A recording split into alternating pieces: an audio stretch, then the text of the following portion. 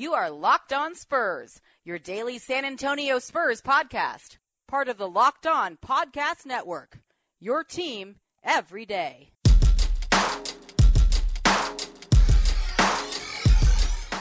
Welcome back to Locked On Spurs right here on the Locked On Podcast Network, and I am Jeff Garcia.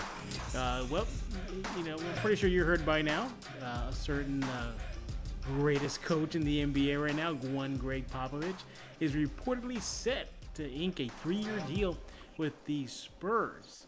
So what does that mean moving forward for the franchise? And also on the show, the season's over, the offseason is still in its infancy, but it's time to look back once again and grade the San Antonio Spurs season.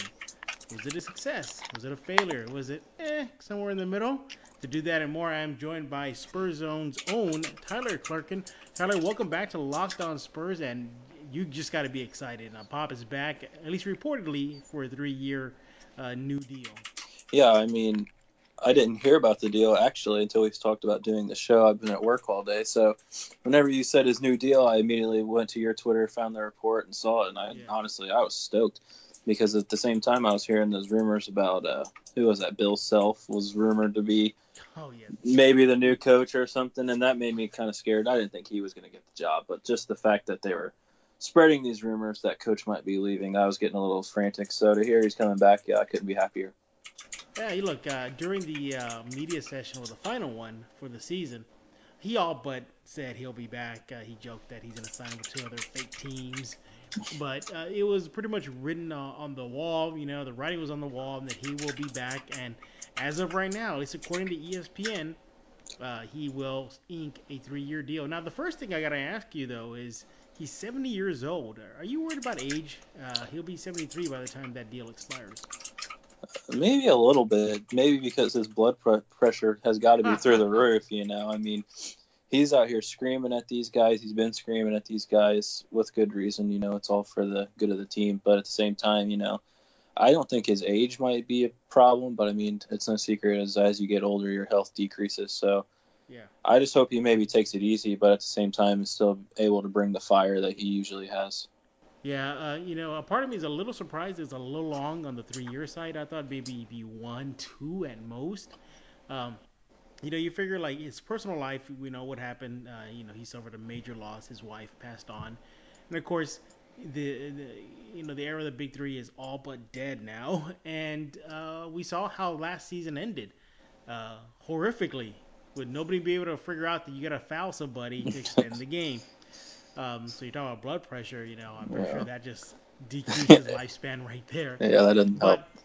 Yeah, exactly. That didn't help. But are you a little shocked that it's 3 years, or is that pretty much what you think is about right? No, I am completely shocked that it's 3 years, because a lot of speculation that this could have been his last. So to hear that he's just, like you said, jumping right into a 3-year deal is just, that's a little excessive in my eyes. And I hope that he's put a lot of thought into it. And like you said, I feel like the loss of his wife maybe played a part in it, because basketball is his whole life. And now that she's gone, maybe it's just a way for him to cope and keep his mind off of things. But I mean, I don't know. I feel like 3 years, that could be a little long, but I think he's probably thought it through pretty well. Yeah, look, I mean, he can coach as long as he wants. I believe the report also said that the franchise organization is going to let him take it on a year-by-year basis. For example, if he thinks 1 more year is over, he can just kill that contract and move on.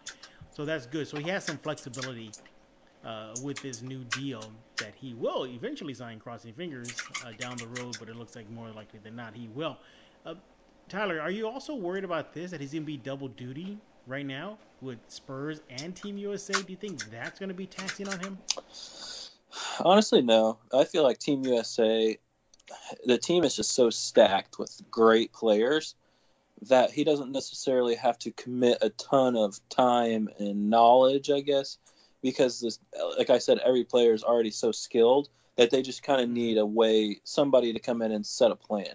But if you can come in here and say, hey, this is how we're going to do it, and this is what we're going to do, I feel like all of those players are able to say, okay, let's do it, and moving forward. And plus, he's so well respected. I feel like he's just really, I don't think that'll be that taxing on him. So, no, I'm not really worried about that. Yeah, look, he did admit that this past season was one of his most favorite seasons. Why? Because he's seen the growth of the young players. And next season will likely be the same. Again, in that final media session, he did say that the team, as it stands right now, will likely look very similar next season. But they will be bringing in younger players. New additions, if I want to use that loosely, would likely be Lonnie Walker and Chimezie Metu. They'll probably get a little bit of spike in minutes. I say additions because, they didn't really get that much time on the floor. Obviously, DeJounte will be back. Who knows what they're going to do with their two first-round draft picks. They got a 19 and a 29 pick. So this team is actually going to get a little younger, Tyler. So if he liked seeing the development of the young guys next season, next season he's definitely going to enjoy it if he wants to see the development of young players, Tyler. Oh, yeah. I mean, it's always fun to watch a young player develop into not necessarily a great player, but somebody that can compete in the NBA. And I feel like if he had fun last year, it's just going to continue every year. It seems like, I mean, their draft picks have seemed to work out pretty well in the past, obviously. But with how Derek White played this year, I mean, he took that next step. And Lonnie Walker kind of taking the same path that Derek White did. Maybe he can come out there and have a huge year and develop into a great player. And then, like you said, DeJounte and DeMar DeRozan, I mean, he's obviously a veteran, but he's still pretty young, I mean, it's just hard telling. Everybody on the team has room for improvement, and they could all take it to another level, so it'll be fun to watch. Yeah, so it looks like Coach Pop will still be patrolling the sidelines next season once they make it official. But as of now, it's more than likely he will.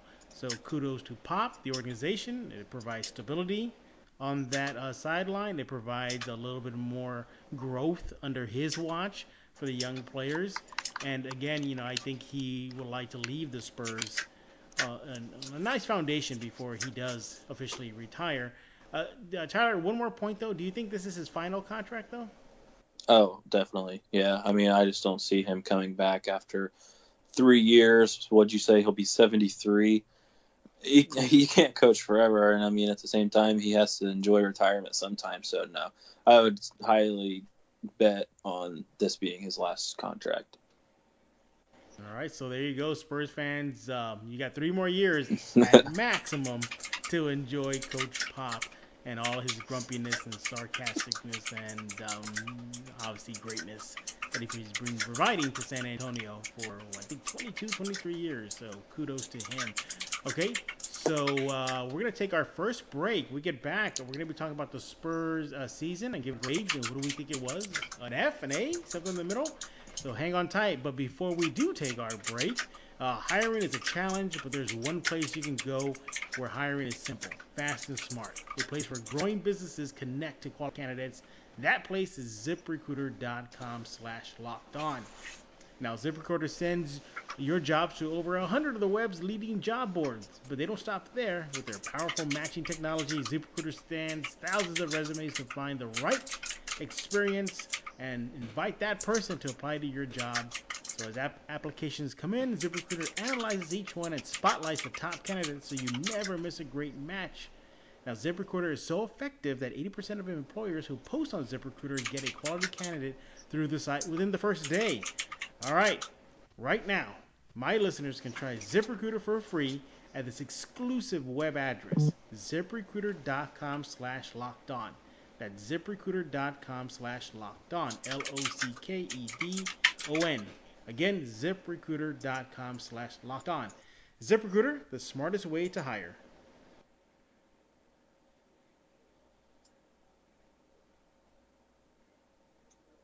We are back, and I'm joined by Spurs Zone's own Tyler Clerkin, who's on this episode to now talk about the past San Antonio Spurs season.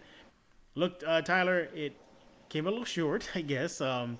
Didn't end well. We talked about the timeout fiasco, and they didn't reach 50 wins, but they still made the postseason. They were the 7th seed. They took the number 2 seed Denver Nuggets to 7 games, and of course the regular season. Their low points was obviously the rodeo road trip and the road woes, and their high points was that exciting double overtime OKC win and DeMar DeRozan coming out like gangbusters to start his new Spurs season. But Tyler, when you look back, what grade would you give him? I mean, I would give them just a solid B, because we traded and got DeMar. I had high expectations, and I'm not saying DeMar DeRozan was underwhelming by any way, but it's a whole new team for him, a whole new system, everything's new, so it's going to take some time. So I did have high hopes. I didn't have high standards. I had high hopes for the team, and I feel like my hopes were satisfied. I feel like they did well. We saw a lot of downs, but we saw some ups. At one point they were the hottest team in the NBA, leading almost in every category. So I feel like there was a lot of signs of success and greatness to come. So for me, that was a huge reason as to why I would give them a B, because a B in my eyes is just the most common. It's a good grade. You don't hate it, you don't love it. Them going to Game 7, I would love to see them win, and I thought if they win, they had a really good chance of going to the Western Conference Finals. And I feel like if they would have been able to do that, I would have bumped them up to maybe an A-. But for what it's worth, I think a B is a very fair grade for them. Well, I'm gonna go a grade below, and I'm gonna give them a C. Oh. Yeah, exactly. I think this team pretty much shot themselves in the foot more often than not in the regular season and in the postseason, especially. I don't want to be raining on somebody's parade. Now, I'll talk about some positives, though, but let me get the negatives out of the way. I just think the rodeo road trip was horrific, 1-7. They had no business going and into that game, into that extended road trip and coming out the way they did. Of course, you got losses to the Bulls. I don't even remember that game in San Antonio where they blew a 21-point lead in the fourth quarter to the Chicago Bulls. And remember, there was a period of time, Tyler, I think it was 3 games at most where they were getting thumped by 30 points or more, and they were just getting slaughtered. But then I look at the other side, I go, well, they still overachieved. You had Kawhi Leonard hold him up at gunpoint to get him out of San Antonio.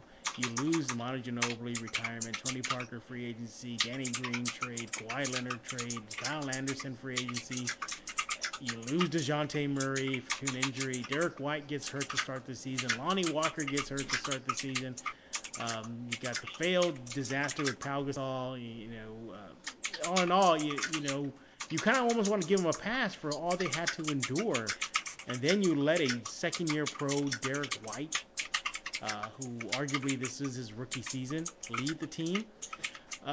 As much as there are excuses for why maybe they came up short, but I think they could have been a lot better if they just played complete games, blowing leads. Just didn't sit well with me.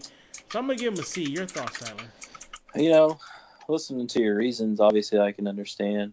But I'll counter your Derek White statement saying that it's not pathetic, but just kind of surprising that a second-year sophomore / basically rookie, like you said, was able to lead the team, because I think that's a huge positive that they have such a young player that is capable of producing offensively and defensively and leading the team. Because if they didn't have him, then it would be really bad. But it's great to see him be able to develop and play alongside all-stars like DeMar and LaMarcus Aldridge. And then once DeJounte comes back, I feel like that was a huge positive, and it doesn't necessarily his stock goes up, but at the same time, it makes the Spurs look better, and so if the team's playing well in my eyes, then that's a positive, regardless of who's leading the team.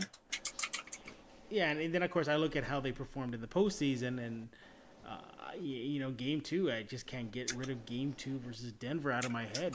They could have gone to San Antonio up 2-0. We could be talking about Spurs-Blazers right now, Tyler. Is that the game that they blew the...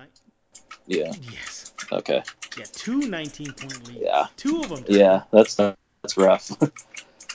Yeah, and then, of course, they laid an egg in Game 5, and they get thumped in, the final game. So, obviously, I just think there's a lot of room for improvement. I think next season you'll see definitely growth with White and Forbes and Murray.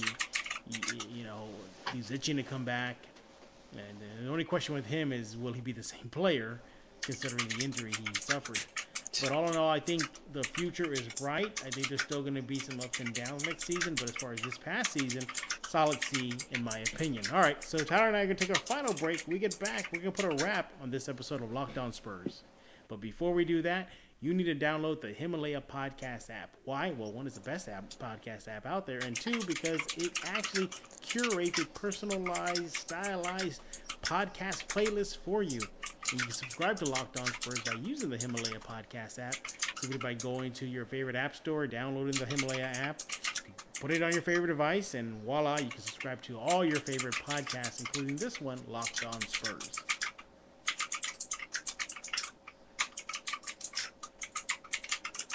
We are back, and I'm joined by Tyler Clerkin, News for San Antonio's writer over at the Spurs Zone. Tyler, before we put a lock on this episode of Locked On Spurs, by the time they're listening to this show, you had an interesting article regarding the Spurs and the TV ratings.